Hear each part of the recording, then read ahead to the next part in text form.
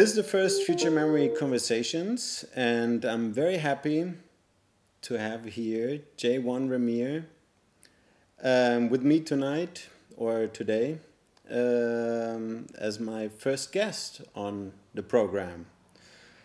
For those who might not know him yet, J. Ramir is a visual artist from Paris and also an important pioneer in the European graffiti writing universe, also known as J1. Welcome to Berlin, sir. Oh, well, thank you for having me. It's always a pleasure. Yes, okay, always a pleasure to see you. So, do you want to introduce yourself again? Because, you would do it differently than I'm doing it because... Okay, I don't really like to do that exercise, but it's always painful at beginning. Yeah, always. I'm a Caribbean artist. I like to define myself as a Caribbean artist, living and working in Paris, and basically I am a visual artist, but I also work in the music field because I believe music is the number one art form to me, Okay. and the more direct and the more efficient as well. So I basically try to translate what I hear, what I'm listening to into a visual, pieces of work. Okay. Yeah. But do you practice music yourself? Like, do you really produce music or? Yeah, it's more like producing because I'm not a musician. That's a pity. I really regretting that I don't play any instruments. So basically, I produce like computer programmed music, and I usually use samples, voice samples, and the rest is computer programmed.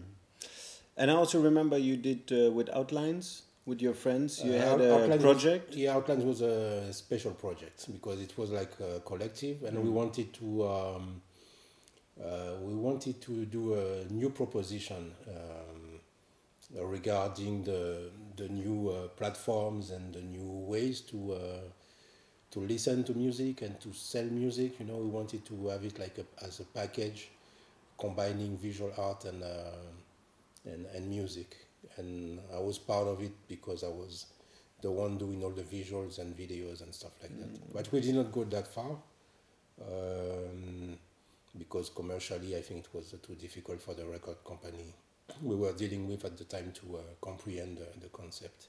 But today we see and we look at many artists are combining visual art in in their combination.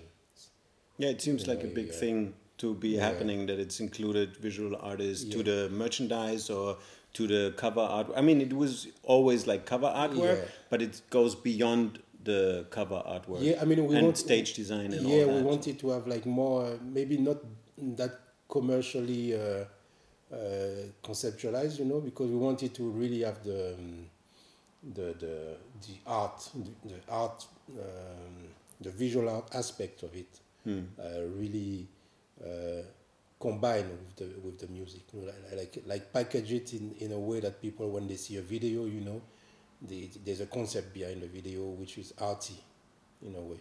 And I know that art and music, they goes together, but mostly it's like concrete music, jazz or classical music, and we wanted to have something like more popish, like more popular music, like hip hop and R&B music and disco and house music, Which is the actual popular music, actually. I Yeah. mean, I remember back in the days, everybody was laughing at us kind of with the beanies on, the the like baggy pants and the stuff baggy like that, pants and everything. And nowadays it's like the popular culture, which is like and nowadays the younger artists, they're using that kind of combination. Like the way they do the art, the record covers is done by contemporary artists. They also perform in museums, in galleries, and like Kanye West is doing such things. Like Beyonce, she did something in the Louvre. Yeah. And I think we were kind of. So it's like high art and low art, as we call it, is combining, getting together, and or you think that that these artists, they need a how you call it, like a, how you call it with the knight sword, like a Oh, knighting. okay. Yeah, They yeah, need the lighting. Yeah, knighting yeah. of the art world, kind of, to be recognized. Is it a little bit also in this direction, or I you don't think feel for more? them. I don't think for them it's in that way. You have. To, I mean, we have to understand that art, visual art is. I mean, contemporary art. What we call contemporary art is just contemporary. You know, it's like meaning in our time, and it goes the same for music. You know, music it's music of the time, and music is art. So those R&B singers and hip hop singers, you know, they just realized, you know, that it was the same thing. It's a way of expressing yourself. So basically, why should you divide the arenas in which you know Reach a you lot should, of people. yeah, yeah, like I mean, why music should be like only in concert halls and not in a gallery, for example, you know, because you know it's a way of expressing yourself, and if you can find noises, dialogues in a museum or in the galleries, you know, why not music, and why not popular music?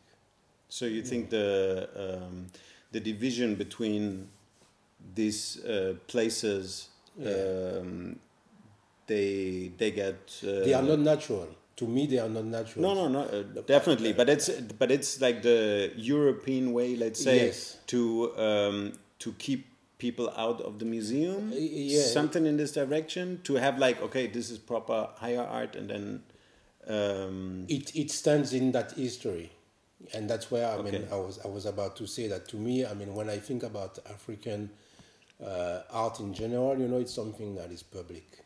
It's something that you share directly with the public, and of course, our art, I mean, as African art form is basically deemed music or dance, you know, and maybe people tend to forget that we also have visual arts, you know, or artifacts. They call it artifacts, but sculptures, paintings, all these art forms in Africa or African diaspora is something that you usually share, you know, naturally share. yeah, it's also inclusive. Yeah, So it's inclusive. basically, Yeah, you're part of the yeah, dance that's gonna be, or yeah, you're part of the singing, or you're, yeah. you know, It can be true for other communities, you know, yeah. like the natives and I don't know, aborigines, or maybe in Asia. But I know it's true for But here Africa. is not in that way inclusive because it's like the audience performing, and Yeah, there's not the performer performs and the audience performs the watching. Basically, they're just it's more academic. I mean, in Europe, everything is so you know classified as academics, as popular, as you know, and the thing is that it depends which space you want to address. Like it could be like a church or a gallery. You know, the intention of creating, the process of creating, is intended to that space, not to the people really, because you don't know who's gonna come in a gallery. I mean, yeah. of course, collectors and stuff like that, you know. It's same for a church. If you do something in a church, like you will have believers, you know. But basically, you don't know who's gonna come.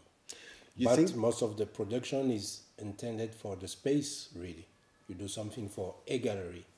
You do something like for a church, you know, as it should be for the people, you know.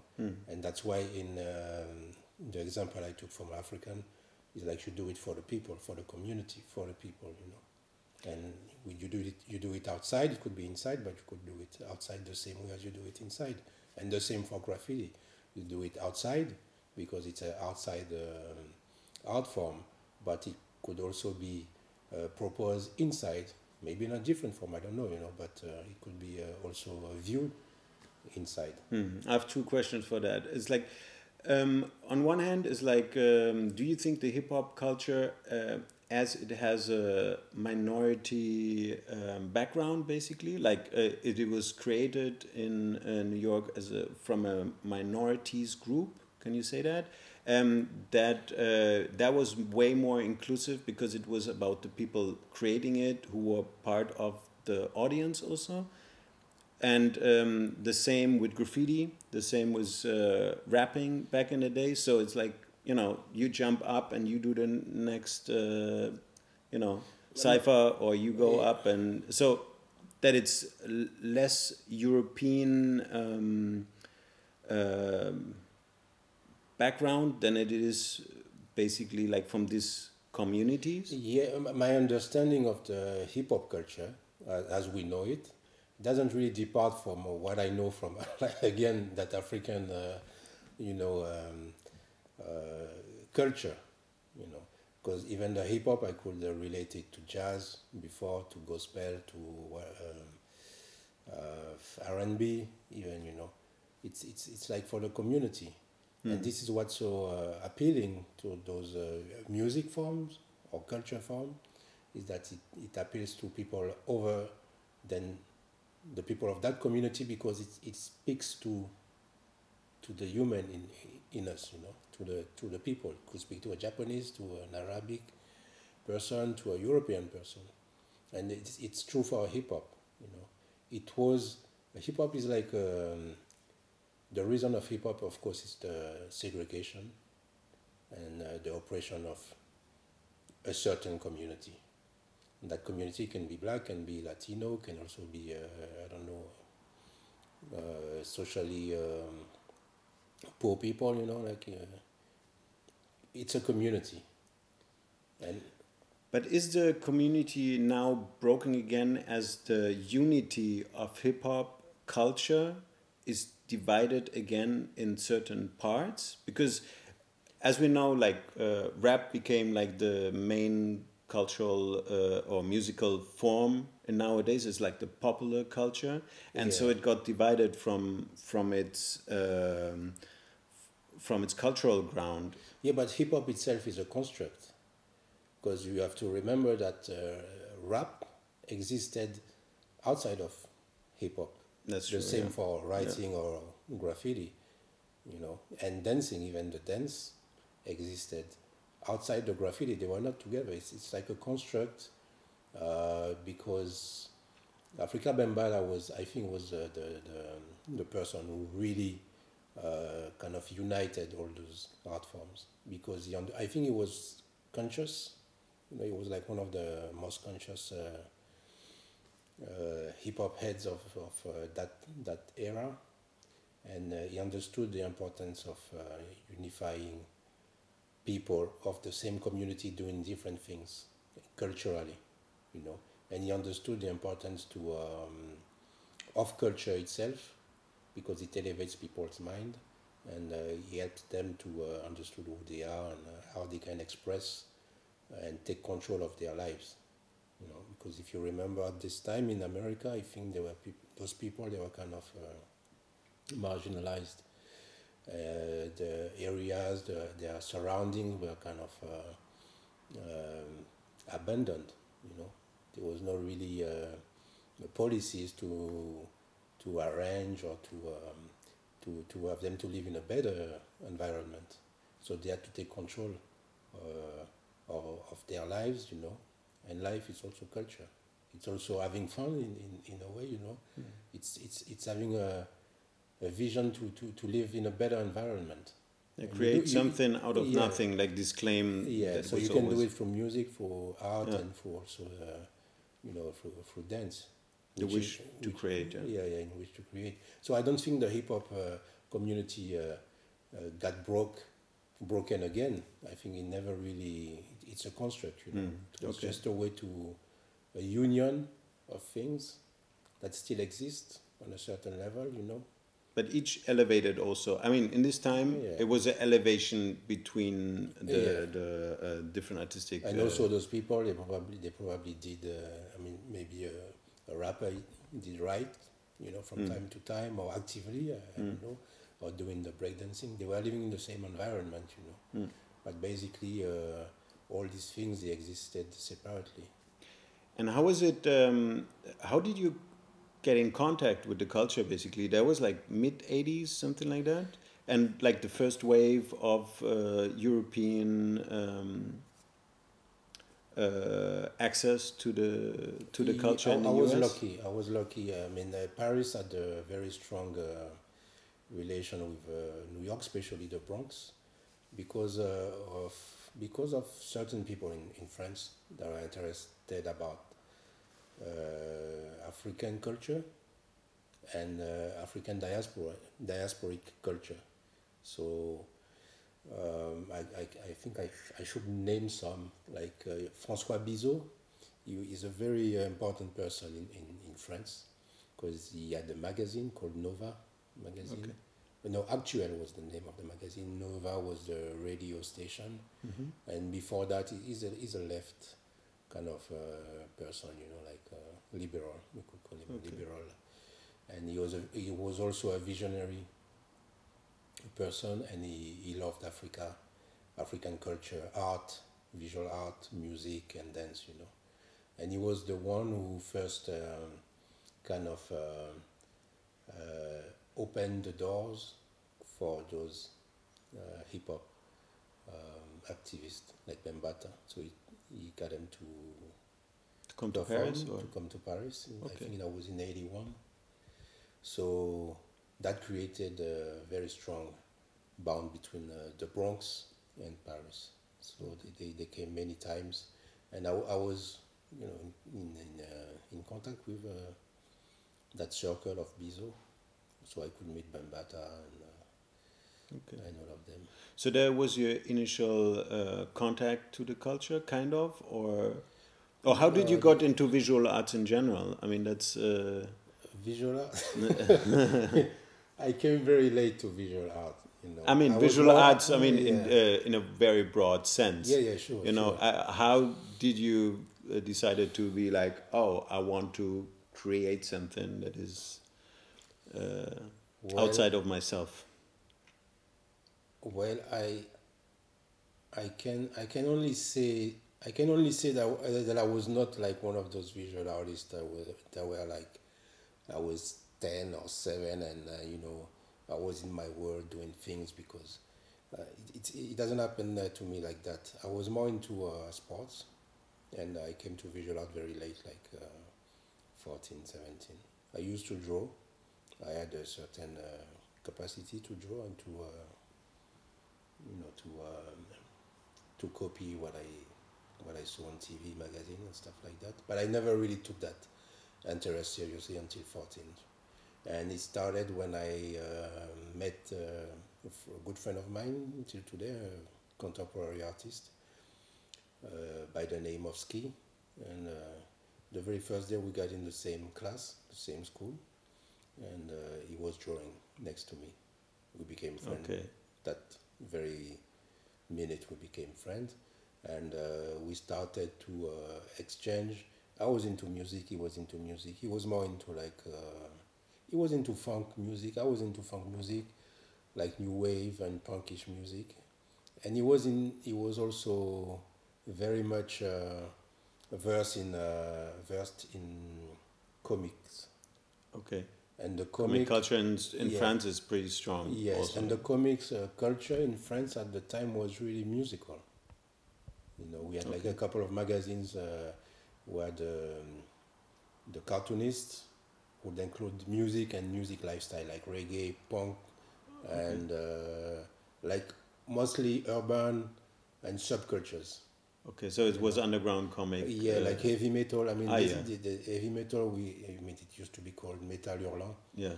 Which is the French translation, and there was a lot of music in it, and so I got into stencils first, because there was that relation with the punk culture. Yeah. To me, at the time.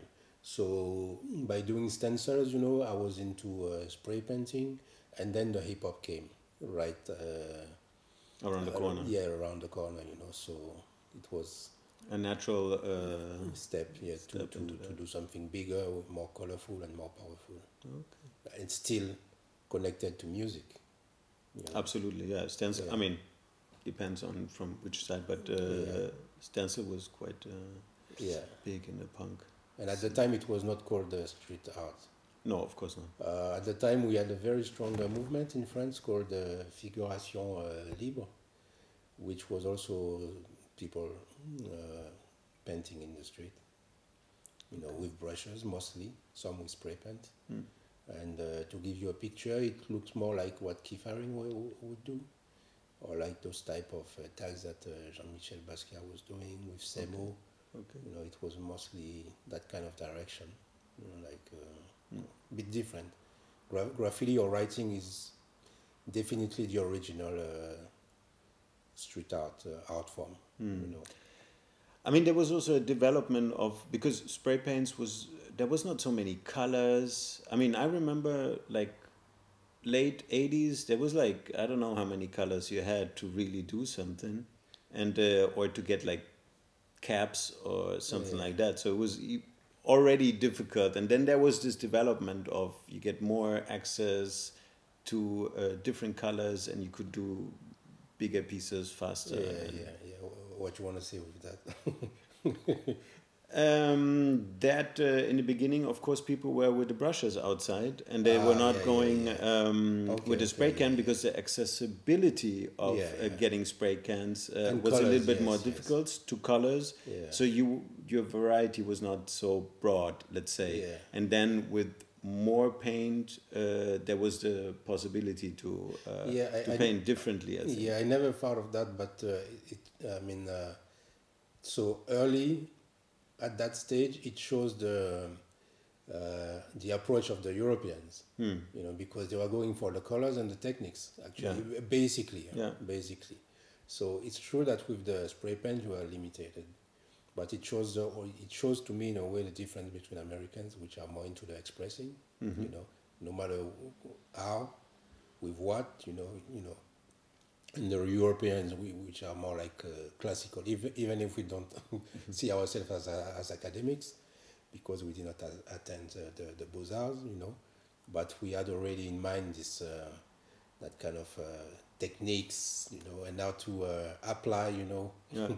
As you're surrounded also more by it, like in you go to a church, you see it differently. You go to the church. I don't know. Even if you don't go to a gallery, you're gonna you go to museums when you're a kid or when you're a pupil or something like that.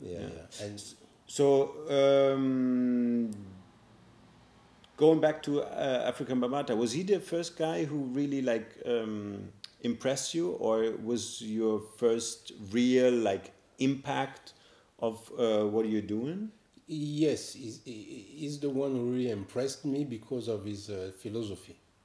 And I mean, I'm Caribbean, and the Caribbean culture is like it's like a mix. We call it Creole. You know, Creole is like basically a mix of different culture, different communities. Okay, we were, maybe we are still disconnected from Africa, you know, from the origin of the slave being sold in the Americas, and we had partly connection with Africa through certain things that we could keep, you know, we're allowed to keep, and then we nurtured it with some European, you know, culture, and some native, depending on which part of the Americas you were. And the idea of Bambaataa was like to use, you know, accessible matters, you know, and to transform them into something like positive, and something that you can use, and you know, which is basically the mixed culture of the 80s, 90s. The culture of today is like a mix of many different things, you know. And I like that philosophy because it was always like, it was also spiritual in a way, you know. It was, I was impressed by his persona because of all this knowledge that he had, and also the way that he would share those like preaching almost. He was not really preaching, you know, to me, but because he had like a chart like the rules of the Zulu nation. I was never really a Zulu, but I was always very close to the Zulus because of that philosophy, you know.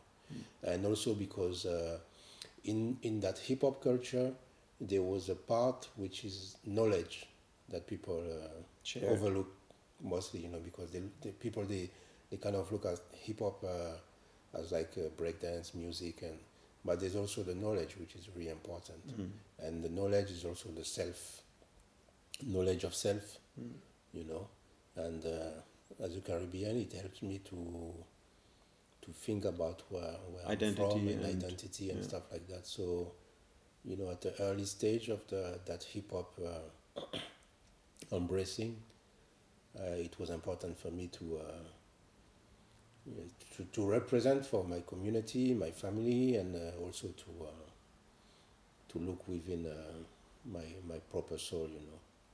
So there was also mainly the kids who got drawn to it, like people who had like two identities, kind of, like having, for example, in Germany, like having a Turkish background, and are you fully German? Are you fully Turkish? And you're like in between stages.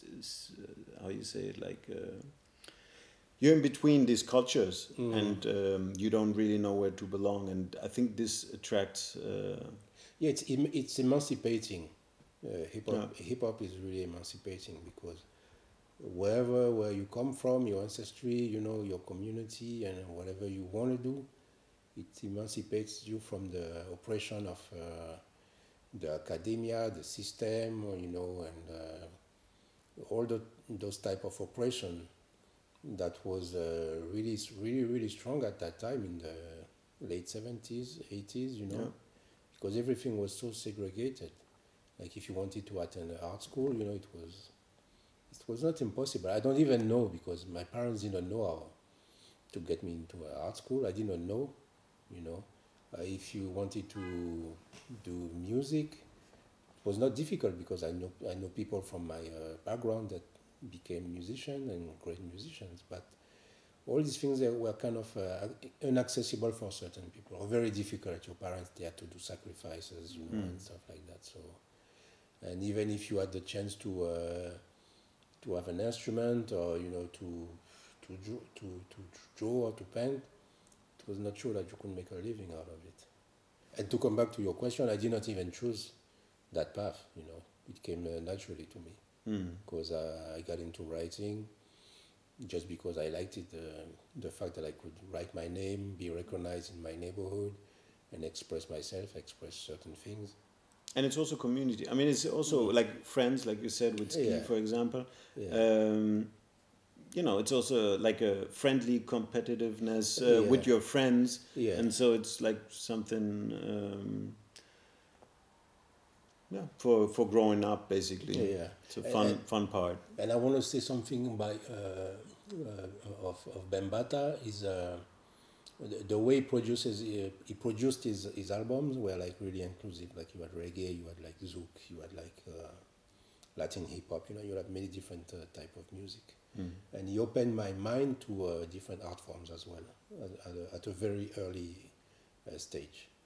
So I used to look at what was downtown village artists were doing. Sometimes they were, combining shows with people from the Bronx, or like graffiti was mixed with, I don't know, conceptual arts, with poetry and stuff like that. It was really interesting because they were expressing was talking to me. It was like, okay, I understand what they're saying. I'm living the same thing. Yeah. I mean, maybe differently, but I feel the same way. There's other people like feeling Yeah. in this direction, but okay. But how was it like in the beginning of the 80s in Paris? Like, was it similar to New York times, kind of, where you say that it was abundant? Or I know it was not that much, but I remember like you had some rough neighborhoods, no? Not rough like in New York. No, of course not. It is, And we totally. did not have a burned building left like that, not in that way, but in the late 60s, mid 70s, we had many junkyards, many Abundant places places. in my area. Ah. In my area, which is the northern part of France, of Paris, sorry. And those parts, they are mostly habited by the migrant community from Maghrebs, from Africa, and partly from the Caribbean. It's really popular, And you had many junkyards because after the war, you had many how you call that, like we had those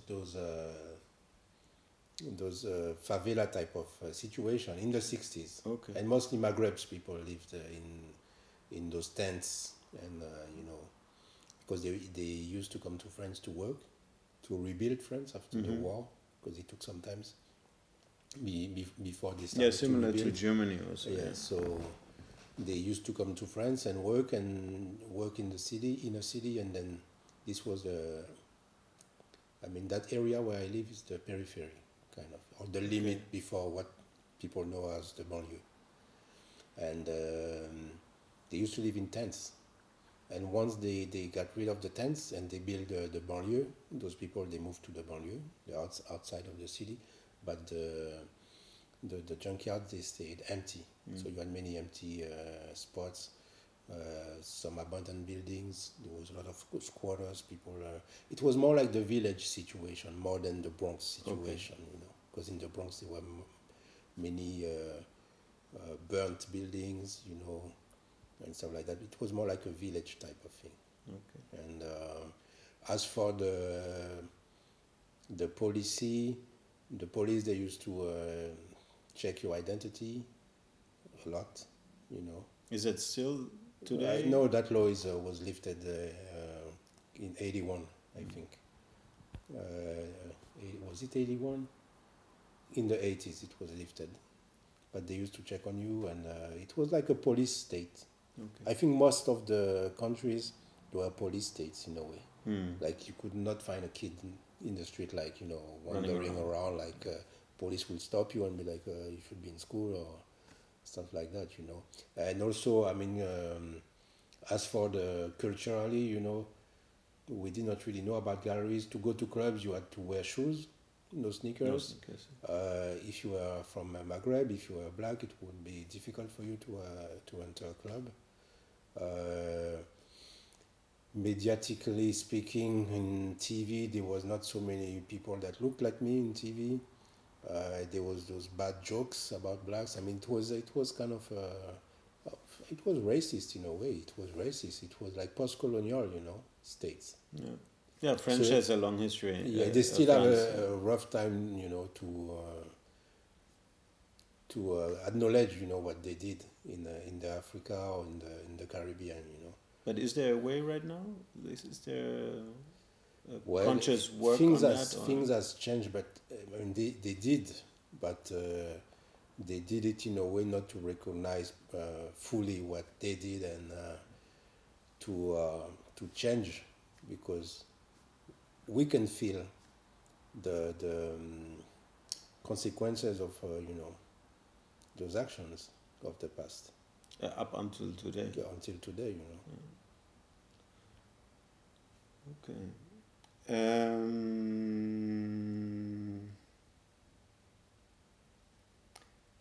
Talking of the diaspora, because you're also drawn between the Caribbean and France, because most of your life you lived in Paris, right? Most of my life is Europe, yeah.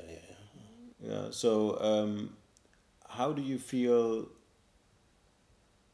in comparison to both? You have like the strong Caribbean background, but still you have this European upbringing. Yeah.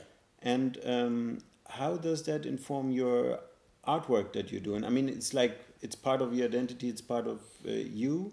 And how would you say does this inform your art practice? Well, I don't know. Naturally, I include my own experience or my very close family's experience into my artwork. So you'll find a lot of musical aspect of it, because the music carries a lot of our history, our culture. Spoken history. Through the music, Nowadays, music is recorded, but during the slavery time, people, they used to sing and send messages through music, through lyrics, and through also the language, that they appropriate themselves with the language and transform the language. So you have the Creole language, which is spoken in some of the Caribbean islands, both French and Hispanics, and also the English ones, yeah. So some people in Trinidad, they speak Creole like I speak Creole. Okay. Some in the Dominics, they speak Creole. Some in the Republican Dominic, they speak Creole because it's very close to Haiti. Haiti is, they speak Creole. In Louisiana, some people they speak Creole. So you have to understand that the Caribbean culture is American culture in a way. And when you look at American culture, you see New York, LA, and Detroit. Those are big cities. But if you go in America, I mean the US, you go in countryside like Mississippi, Alabama, we are very, very similar. And they live in a very, very similar way than people in the Caribbean. They're very, very, very similarly as some people in South America, in Brazil, I mean, or in Colombia. If you go to the coast of Colombia, where you have most of the descendants of the slaves, or in Guyana. So we kind of share something which is that experience. Mississippi Delta was also a very important part in this time. And most of the early music of the U.S. they come from from those areas which are the rural areas. You know, they are not born in the city like that, like spontaneously. Yeah. You know, and we shared much more at the time than now. Now it's different. You know, it's more like it's a different media. So it's through radio, it's through TV that we share things. You know, like people would listen to reggae music in the US because it's on TV. But back in the days, they used to have like exchanges, you know, because the slaves, they used to travel, they used to be sold between people, you know, in different countries, different areas. So basically, you will find that mix. I mean, some people will see it as a mix of different diasporic culture, but to me, it's like a whole. It's the same thing. Okay. Like when I go to England and I'm in a Jamaican or Trinidadian a community, I feel like home. Okay. You know, we have the same food.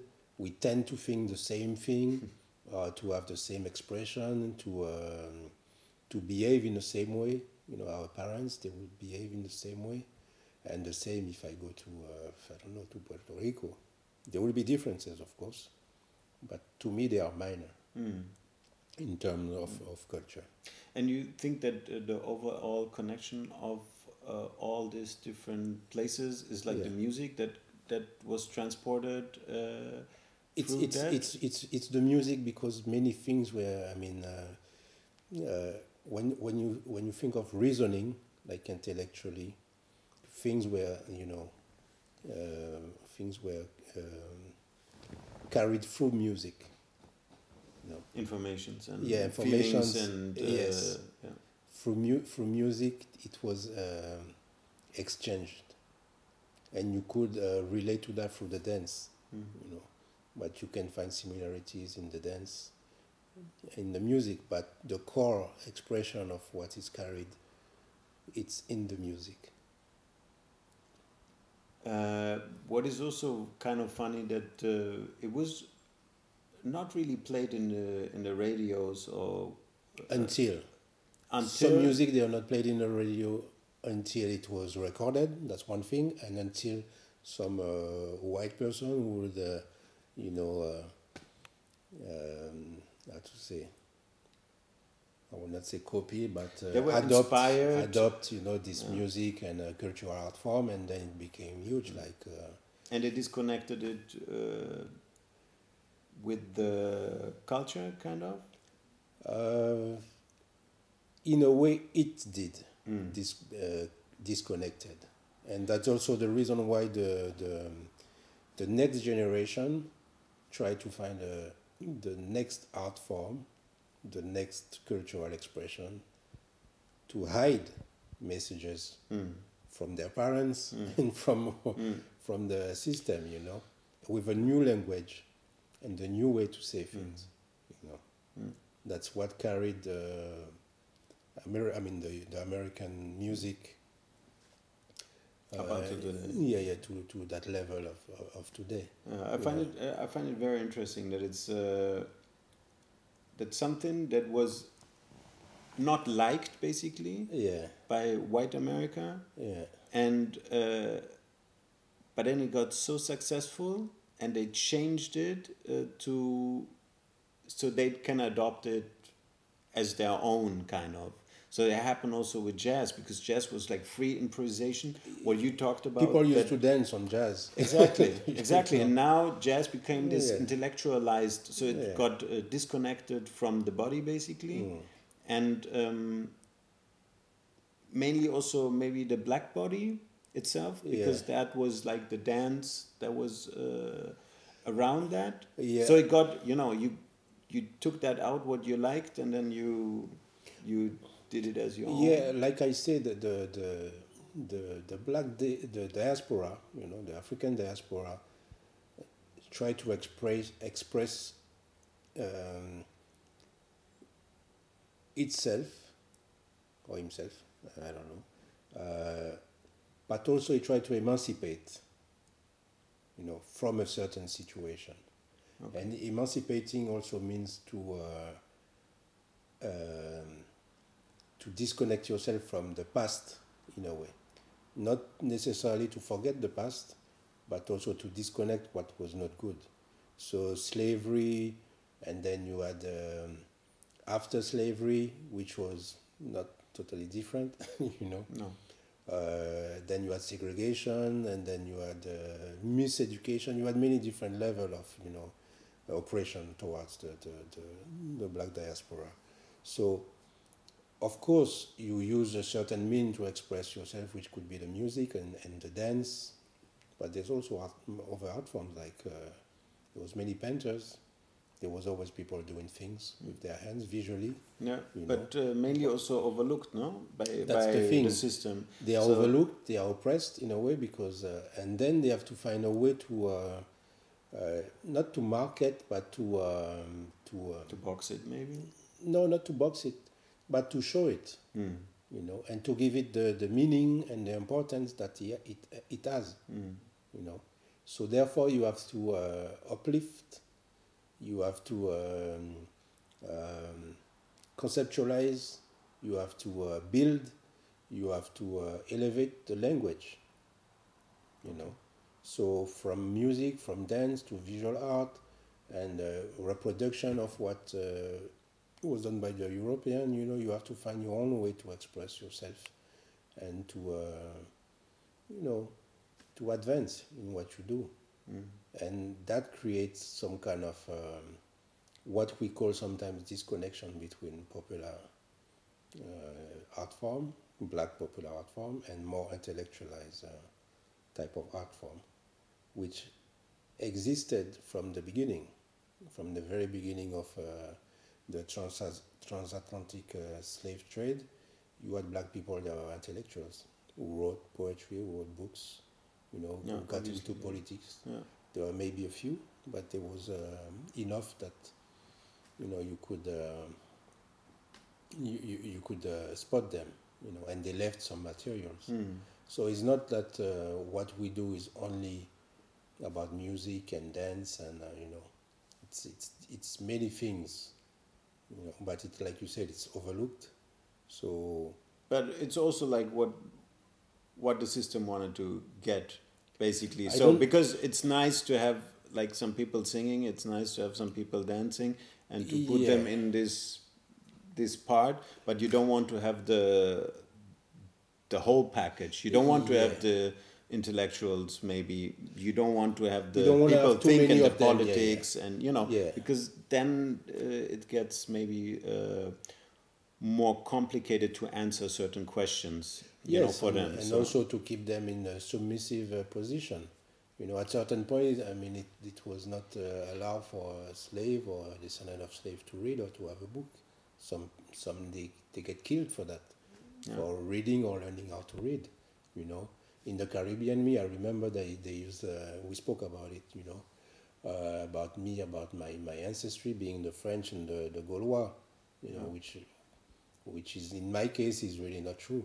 You know, I told you Yeah. about my DNA results. You know, I have nothing like Gaulois in Okay, my interesting. ancestry. You Yeah. know, but it was a way to keep you, you know, in that position of like, okay, here's the master. Even when slavery was finished, slavery was cut, but when slavery is finished, what do? You know, how do you get your food?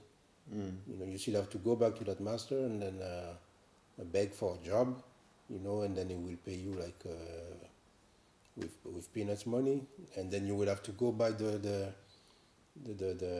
what you need for food or, you know, a shelter to the same master that used to have you working for free, you know. So all these things I try to include them in my work, but I also try to get away from it because this is a long time, and so many artists have talked about that, you know. So the slavery is not really something I focus on. I focus more on the miseducation and the oppression of our culture, and that's why In the diaspora, yeah, in or the diaspora. Yeah, that's why I work on the music aspect of it, because there's a lot of great singers and popular musicians that we had, and I'm pretty sure they went through that black experience too, and I'm pretty sure through their music, their gift, they also try to express, you know, our history and culture.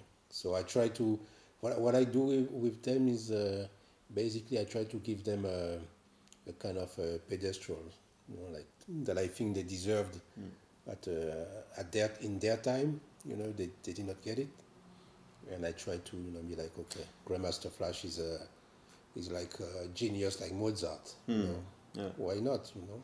Is it? Could you say it's like the giants on which shoulders you're standing, kind of, so that you're showing it's not just me. It's like the Yeah, people who yeah, came before me yeah, who yeah. informed me and who opened the path for me to be what I am, or Exactly, to yeah. create what I wanted to Yeah. do. Not only are they part of our tradition, you know, but also they really deserve, because they really open so many doors, you know. Yeah. Yeah, they open so many doors. And when I think of certain DJs, you know, like could be the disco DJs or the hip hop DJs, you know, and I see today like so many people DJing and making money and doing some what I will define as weak music, you know. And they can do it because of those guys, you know. Larry Levan was a great DJ, you know. Grandmaster Flash was a great DJ Jazzy J, you know, DXT, you know, you had so many of them. Who grounded this path? Yeah, Of Melly course. Mel was like, he's a Yeah. great writer, you know. Like the message is like one of the, it's like a major song. The message is like, you know, you can tell me about Biggie, you can tell me about Tupac, you know, but the message is the message. Yeah, it's super strong. Yeah. It holds itself up until today. Yeah, yeah. I mean, and it's very current. If you know, if you listen to the lyrics, and it's very current song. And there's not that many songs when you From that time when you yeah, look from back, that time, and in music history, you know, there's like very few songs that speaks to the universe like that, you know. yeah. And Yeah, I was very blown away when I heard it the first time, obviously. yeah, me too. So yeah, basically that's what I do with my work, you know. And sometimes it gets a bit conceptualized and maybe a bit mysterious, but Yeah, it's always good. yeah, Some mystery here and there. yeah. Yeah, people they have to do the effort to search a bit, yeah. And yeah, it's a little bit difficult to search about you on the internet. You're a little bit mysterious. And also, you add your other alter ego, the Black Picasso. Oh yeah. Can you speak a little bit about that? Because I mean, Well, what I find interesting is Picasso is known for Demoiselle Avignon for Yeah. this like an what was it? Was it early stage for him to go into the Cubism? Yes. And he was very interested in these figures and masks of Africa. Yeah, he was. I mean, I don't know if he was at first at that time. Just right before that, the European artists they were influenced by Orientalism. Yeah. You know, mainly they travel to Morocco, mostly to Morocco, the Maghreb, and they got blown away by the colors, the beauty of the women, you know. So in a colonial way, they kind of emulate that in their paintings, and so that kind of opens the way and the mind of the artist in Europe. And when they got that connection with Africa through those artifacts, you know, that opened their mind then to a new way of depicting, you know, nature and figures. So for Picasso, it would be the mask or the little sculptures, the statues, Yeah. you know, and then Or that even was it. pictures. Or even picture. I think I read it somewhere that he had a Possibly. collection of the nude ladies, African Oh. nude ladies, and that he took from there for the You mean, especially you this. mean pictures of sculptures and No, stuff no, no, that? like Oh, in the pictures. flesh, so to say. Okay. I did So not know he that. was Yeah, very yeah. inspired by that. Yeah. And But you know what? Talking about Picasso, I saw an exhibition of Picasso in Paris. That was 2-3 years ago, I think, and I was a bit shocked because reading the text, there was like many different descriptions of his different periods, and to me it was like they were trying to erase the fact that he was inspired by those African artifacts. really, Yeah. I read some text and I was like, I even took some pictures that I deleted a couple of months after because I was so mad reading this again, you know. But the curator, at least that curator, was trying to make it so that Picasso was, he's a great artist, you know, don't get me wrong, but like he did not get the inspiration. he tried to sell it like that. That it was The not curator really was from trying, there. I mean, it was written in that way, like, you know, he started before, Okay. you know, why not? Yeah. He could have started before, but he was definitely Yeah. inspired by Yeah. those masks, you know, and There's even text of him saying that. yes, so I did not really get The point. the point But of that is writing that, you know, in a yeah, big but- thing like that, you know. But that also plays in what you said about how you say that France is not really recognizing about his colonial history. Yeah, we have a difficult time. So maybe that's part of the mindset, you know, that the acknowledging of. It is, but there's no reason to be that way today. No, absolutely You know, not. today, I you mean, know, you especially cannot- nowadays. You Yeah, know. you cannot hide them from that kind of information. You know, No. so, and that's the reason why I mean the Black Picasso, to come back Exactly, to that. that's what I wanted to ask. Yeah, I mean, I started with that thing because people used to call me that, you know, in a jokey way. Back in the day, some people they used to call me that, you know, because I was painting, you know, and but the first time I really used it myself was because of that Picasso thing, and normally the name is Black Picasso because Cubism started in Africa, and I mean basically contemporary art started in Africa. That was the real name, you know, Yeah. because it's not a name actually; it's a phrase, Yeah. you know. So It is to bring awareness, maybe, yeah, to bring awareness. to this Yeah. fact. Yeah, Okay. that many things, you know, originated from Africa. We are the original men, according to science. Cattle of the mankind. No, what was it? Yeah. So we are original, and our music is original. Our dance are original, but also, you know, we have more than that. We have spiritualities. We have architecture. We have artifacts. You know, we have many things. You know. And Egypt is in Africa too. True. People tend to forget that. Yeah. Never forget that Egypt and Yeah. is an Big empire. cultures you know, before everything else. Yeah. So. Yeah, it's to bring awareness, you know, in the general sense. Okay. And what else for you? The African American artists, they Yeah. seem to have more visibility right now. There's like Yeah. a big, not call it wave, but I think it's more awareness because they were Yeah. there the whole time. Yeah. But there is a more awareness and visibility of them. Um, do you have the feel that's just African Americans?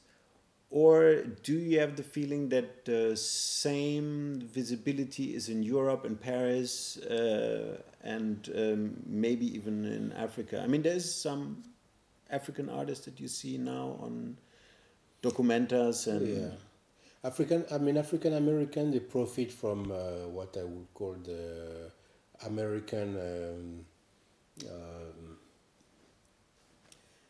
the American culture, you know. Generally, the American culture is better promoted than European, Asian, or, you know, they're good in marketing yeah, and they go to PR, marketing. basically. Yeah. So they kind of profit of that. That's why we see them a lot more than African artists or Caribbean artists, you know.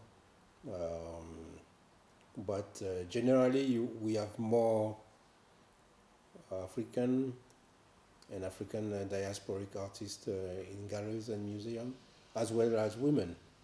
Because in the Very 70s important, and yeah. in the early 80s, there was really few women in galleries or Yeah. in museum like retrospectives and stuff like that.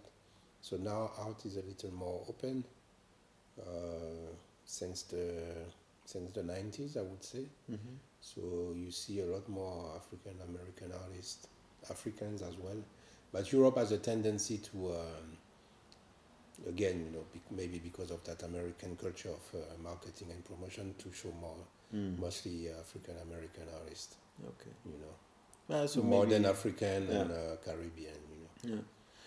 Yeah, but it's very interesting. I mean, what is happening Yeah, I mean, in that place, especially. You know, yeah, like when you look at Africa, it's like crazy what's going on yeah, there. I mean, the people Very, they are so creative and very you know, creative. There's very an powerful. energy Yeah. and powerful messages. Is Yeah, I was telling my friend, my good friend Ski, that to me Europe, I mean Occident art is kind of dying out because they did so many, they took from so many, they borrowed from so many that I think it's difficult to be an European artist today with content.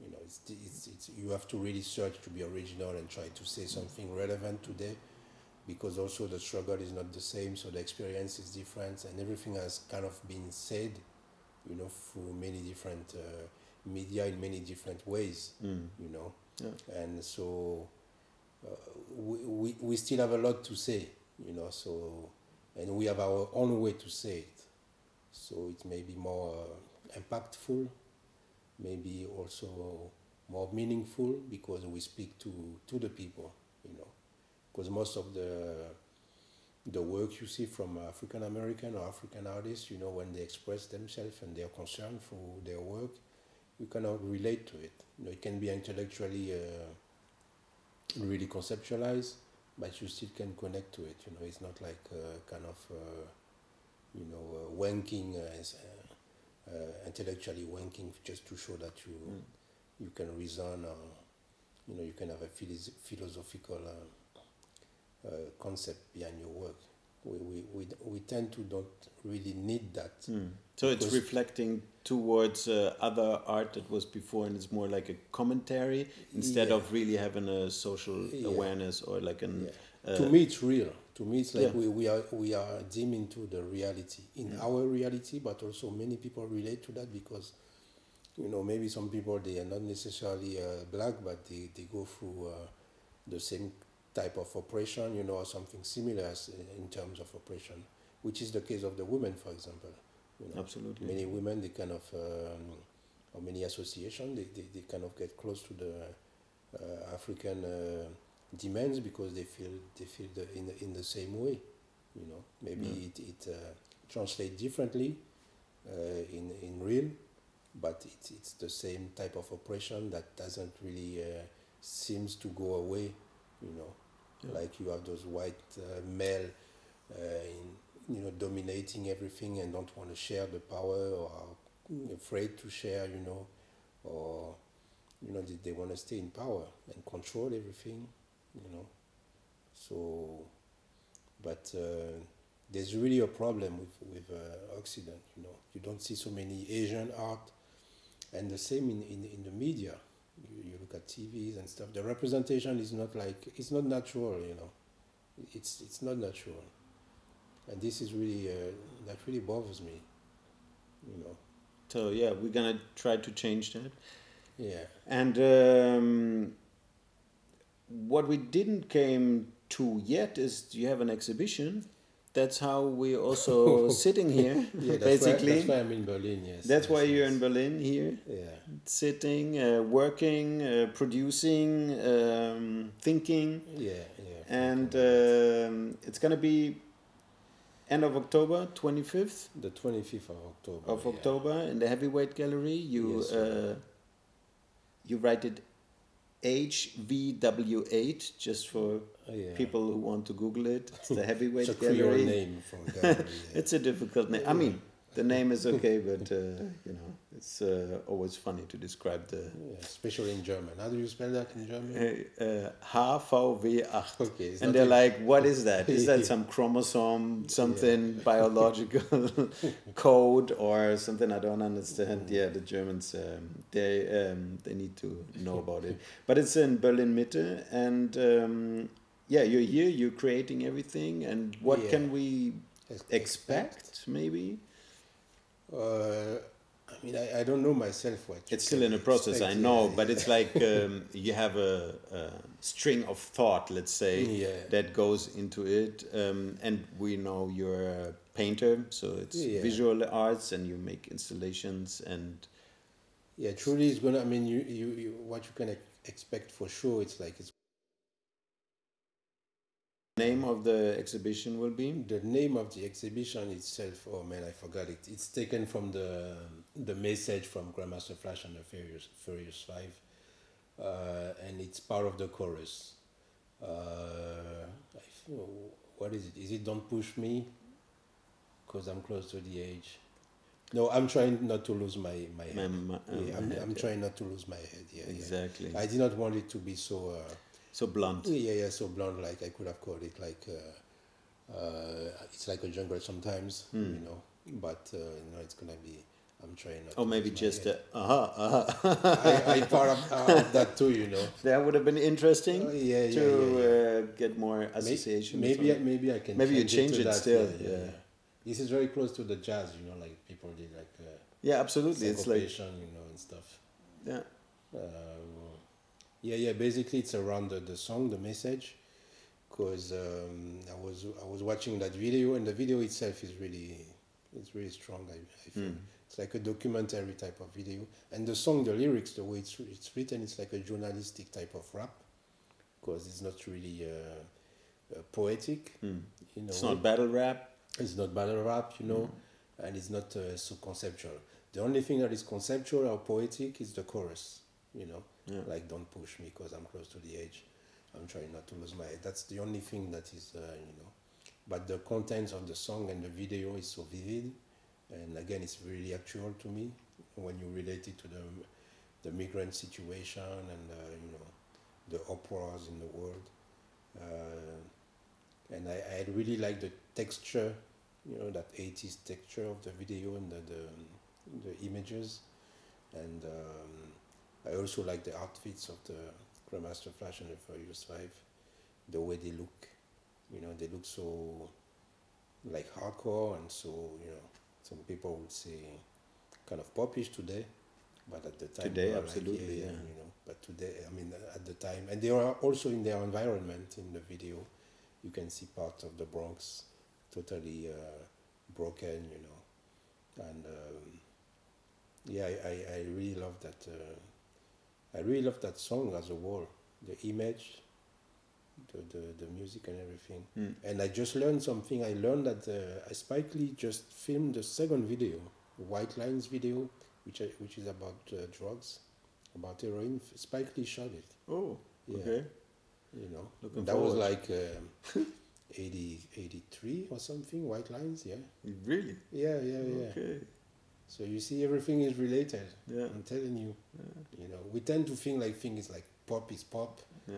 well, it's like it's art. You know, everything is art. It is, and what can hold up to time also, like Yeah. you know, some of the disco songs they were like just popish in that time, and Yeah, you know, yeah, but they came back some of the disco songs. Like "I Will Survive," you know that song, like from Gloria True. Gaynor, right? yeah, Okay, now today it's I don't know, it's a classic, you know, worldwide, you know, and people are using it for like sports events, like in France. That's Yeah. what they do.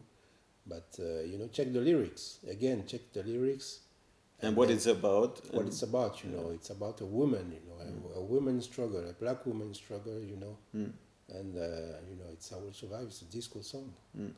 It's like it's crazy. You know, how powerful is that song? You know, yeah, it is. and I could name many of them. You know. But yeah, basically it's gonna be hip hop, my exhibition, and the next one is gonna be R and B. Sorry, R and B. So you make theme shows now. Oh, yeah. You're gonna go to a punk show maybe. Yes. I'm looking forward to yes, that. Yes, yes. I have already some ideas. You know, there's the group, a black African American group called the Deafs, and I'm gonna work around them. You know, it's like an early punk rock group. Okay, They from are New not York. really known. I'm not sure if they are from New York or Detroit or something. Ah, I think I heard them before. Was it before Bad Brains and all that? And Yeah, yeah. because Bad Bad Brains Brains also also, is also they interconnected a lot of culture also with the reggae and the Yeah. hardcore. yeah. So I mean, the field is so large. I mean, there's so many things that you can relate to those musicians. And when you have the chance to speak with them, you can really get into the intellectual meaning of their songs and their lives, you know, and to understand really where they come from. Some of them, they had like very, very hard lives, you know. And I realized that also through the R&B women singers.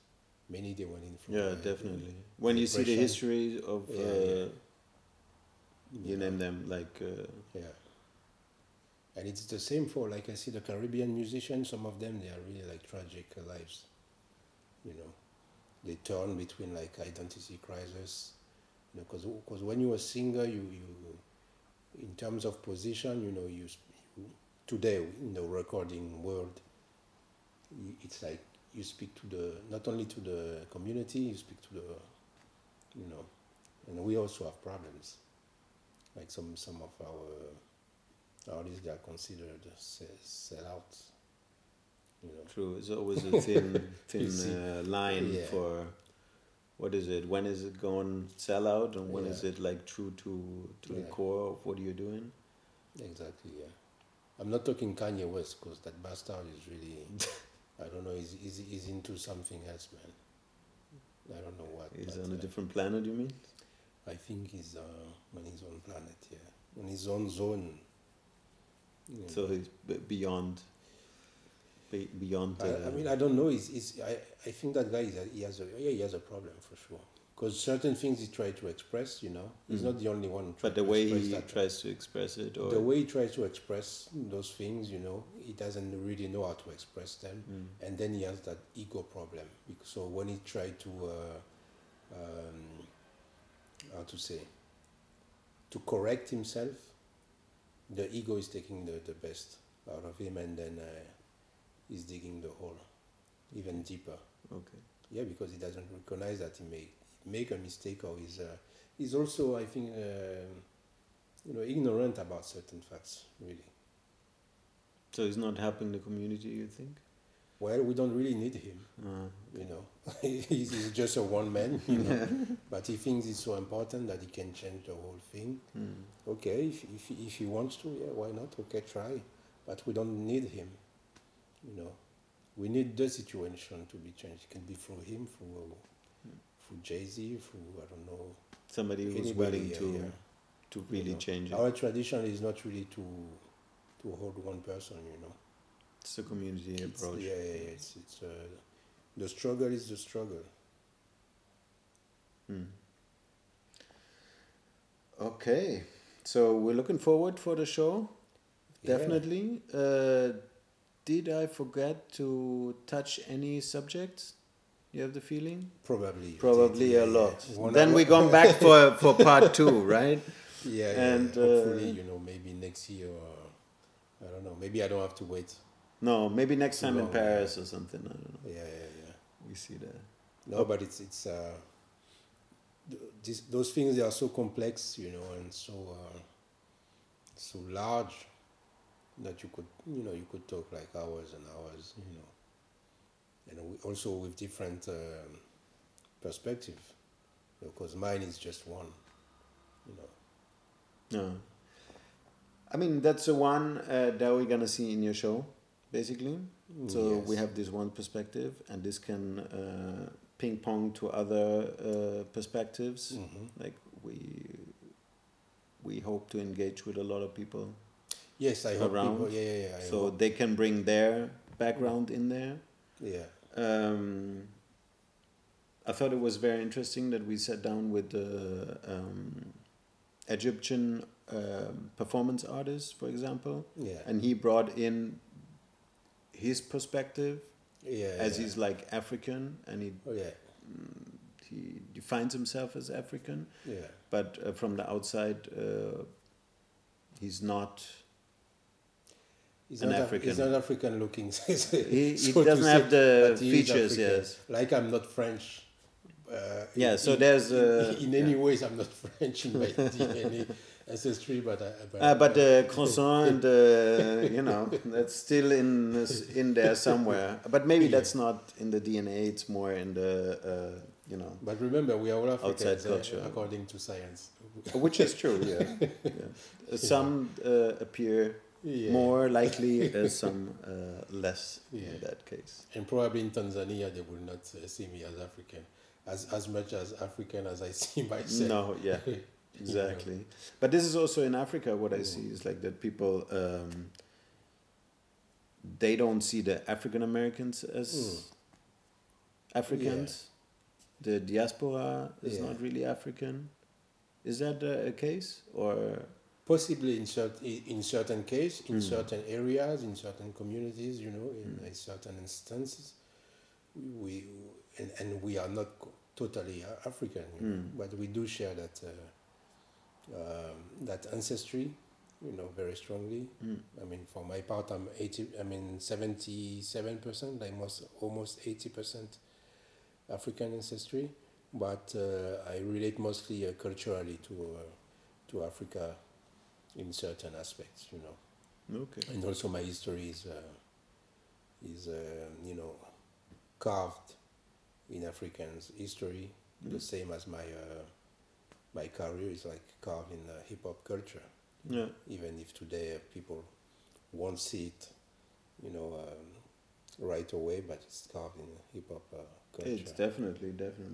I mean, with like I said in the beginning, it's like the early pioneers of the beginning of the 80s, Yeah.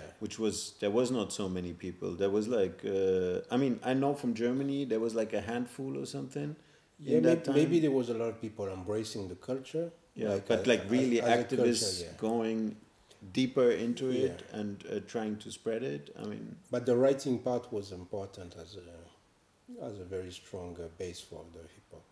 I think without the writing, it would have gone maybe in a different way. If it was only music. That's why that Bembata philosophy was really, I think, important. did you? Because I remember there was a lot of interrailing, like having an interrail ticket. And did you went to a lot of places there, or you built your base in Paris and people came to Paris basically for? Many people came to Paris at the time. Yeah, You because to, Paris was quite a hub, like a. Again, maybe because of the community was so strong, like the Caribbean and African community was so strong. Yeah. But so it was in London and in Belgium. I mean, the community, Caribbean and African In Belgium? community is really Okay. strong, in Belgium. Oh wow. In England, I mean, it's like both. Because of the colonies, okay. But Because of the colony. I thought of hip hop culture right now. In terms of hip hop, I mean, Paris, because the artists they used to come. Me, like, I had a very strong connection with the Zulus from in the hip hop community, like Queen Latifah, the Jungle Brothers, like De La Soul, Okay. Tribe Called Quest, Queen Yeah. Latifah, and all of them. I was very close to that, to those guys because they were Zulus. Okay. And in Paris, Zulu Nation is really strong. Yeah. Really, really, really strong. Stronger than in London or Amsterdam, yes, which was yes, other yes. big Yes, art yes. part. I think the Netherlands, they embraced like graffiti also. Writing, yes. Graffiti writing Yeah. way more than the other parts of it. I have the feeling. Yes. Because it suited maybe better, but there was like such a strong outcome from the Netherlands. Yeah, that's a bit. That's kind of amazing. That in the Netherlands, the writing took. Kind of took took a dip. over. Yeah. And in Germany, it was I think breakdance. there was a big wave of breakdance, which was I think number one, but it brought graffiti, it brought rap. I mean, we have a strong German hip hop culture in general. I think. I mean, yes. Hamburg, Yes. Berlin, super strong. Munich had a very strong. But to me, it I don't know. When I came, it did not seem so strong to me. When I came to Berlin. When you came to Berlin, exactly. There was when was it? 87 the first time. Okay, but you lived here for almost 10 years. Yeah. When was that? 88 and for 97. Okay. And also in Berlin there was these armies, like the American armies. The army base, yeah. And then some they were into hip hop, but yeah, we had the same in Heidelberg. Maybe there's a connection also. But they were more into like African American culture as a whole, like R&B, hip hop. It was not like about like with a hip hop flag and But they brought certain aspects, and they brought a lot, But it was different than France. France was more like it was really like a culture, based thing. Like we can express ourselves in French. That's why the French rap was so powerful, because people they rap in French. But it's also a part of the industry in France, right? Because like the French-speaking industry is also more pushed than the. Yes, also it was a political move from the States to have like French music in the radio. So therefore they kind of pushed the French in rap, But Bambaataa also kind of push the artists to rap in their language. Okay. He was really that type of. He's still that type of man that to push your own culture and try to dig in your culture and try to revive your history, your traditions, and through music. So that's why it was so important in France. To do it that way. And how was it in Berlin? Because you said the scene was not so strong. Was it? It was not the same when I came. Berlin was well, because it was an island back then. Back in those times, it was an island. I did not really. Hip hop was strong, but mostly to me, like the breakdancing when I first came in '87, was still really really strong, and I used to buy my records here, but the music was. It was everything was different to me, Even the writing the writing scene was kind of big, I should say. Yeah. In Berlin, and I think Berlin kind of influenced the rest of Germany. I'm not Definitely. sure, because I was not really traveling. Definitely, for me, they were style-wise definitely number one. And then it became. And then the breakdance took over again in Berlin, because there was like a wave of slowing down and coming back, and then I think that kind of cement the hip hop culture, because the writing and the breakdancing were really stronger than the rap But now And the the rap, music, yeah. like in the, what was it, mid 90s, the rap Yeah. took over everything. Yeah, And because it, the rap has a tendency to erase the rest and to push yeah. the rest, you know. But it was so Yeah, strong. I mean, up until today, I mean, maybe it's going a little bit down, or maybe yeah, I'm not really aware of it. But I remember in the beginning with all the underground rap, and it yeah. really like blew the scene. Okay. I was not really into the rap thing, but I know that the writing, the graffiti writing, and the breakdance, they are really important when it comes to hip hop as a culture. Definitely. Because that really unify the thing in its original form. Because the rap is so easily marketable Yeah. that it becomes really like a, strictly commercial type of thing. Yeah. Yeah, it's more difficult to do that with the Yeah. other. I mean, there's people who know now how to put breakdance in Yeah. a commercial But it's situation. still, yeah, but it still has this, original independence. True. Like you cannot stop people from doing it outside, and people doing the battles. Like you can organize a big battle, but you will still have people, not watching the main event and breakdancing on the side. Yeah. Creating and being still independent. Yeah. I will have one last question.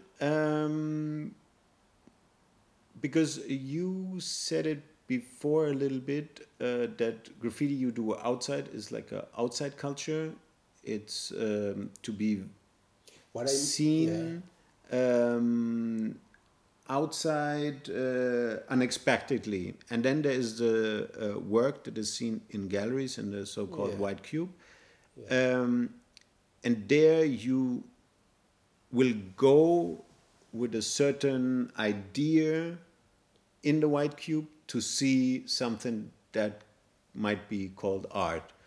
So Yeah, I wait how for do your you see question. the huh? I wait for your question. How do you see the development, or how do you see how do you see graffiti in the inside world? Because you said it before, or you touched it a little bit. Yeah. What is your thought about that? Is that then still graffiti? Is it then art? Is that then or do you take away from graffiti or from the energy of graffiti a way that is supposed to be seen outside or on trains? Or is that too complicated of a question? It's no. The question is complicated, but I have to correct you. Then we try to simplify. Okay. Everything. There's three things that I said.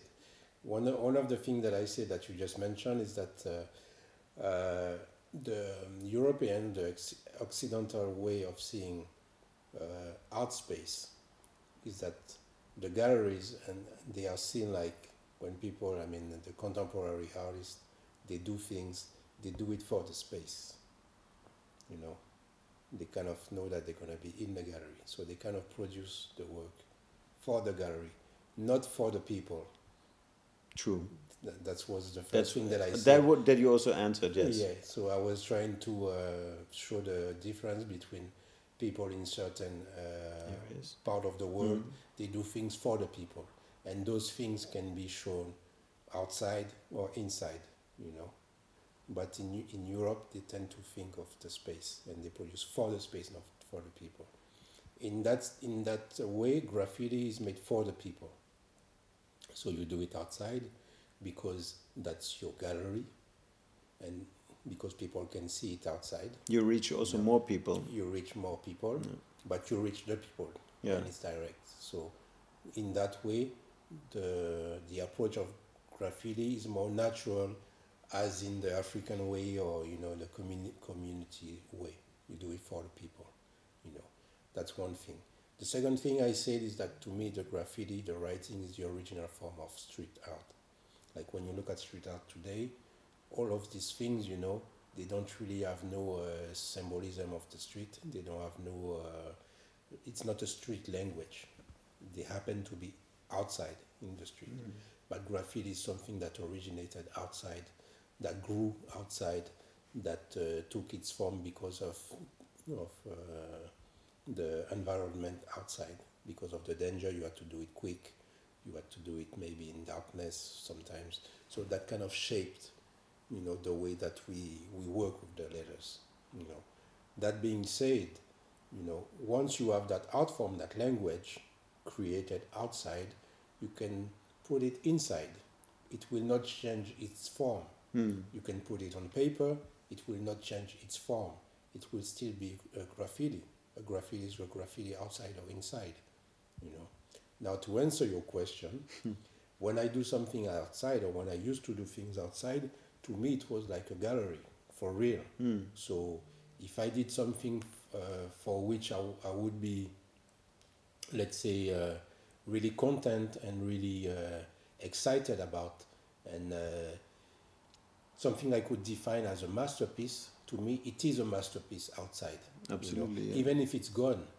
Like even some of the writers, like I see Tikit, Dondi, like Part, you know, some of their pieces like Futura, you know, on trains or on walls, they were masterpiece. You look at the photos today, you know, are like, wow, you cannot beat that. They were made outside, you know. It's just too bad it was not made on canvases, you know, and inside a gallery, because then it would be in a museum today. And we still have them in a museum in the form of photography. So I don't really make that type of difference, like between graffiti being outside and inside. And even if it's on a paper, a masterpiece, to me it's a masterpiece. True. You know, if I can compare to a muralist, which is a form of street art, but it was not called that back in the days. Like you look at some of Diego Rivera's murals, they are masterpieces. You know, they are inside outside. You know, Yeah. so in some way, but there's no real difference between what it did. But he had a strong sense of community, and he had a strong sense of for the people, as you say. That's what I mean. You know, the difference I do with these things is like I look at why you do Why you it do and it? who you do it For. You do it for. Yeah. You know, you do it for the people, or you do it for the space. And today, most of the contemporary art is made for the inside. You know, not for the space. Sorry, not for the inside, for the space. You don't do it for the people. You don't try to speak to the someone. You know, whoever it is, you don't try to speak to someone. You do it for the space. It's like doing something for the church. You do it for the church. You know, you don't do it to speak to the people. So when you go to church, like everybody's silent. You don't make noise. You know, you tend to not touch things. So many things today, they are made for the space, you know, and that's one thing I don't really like with galleries.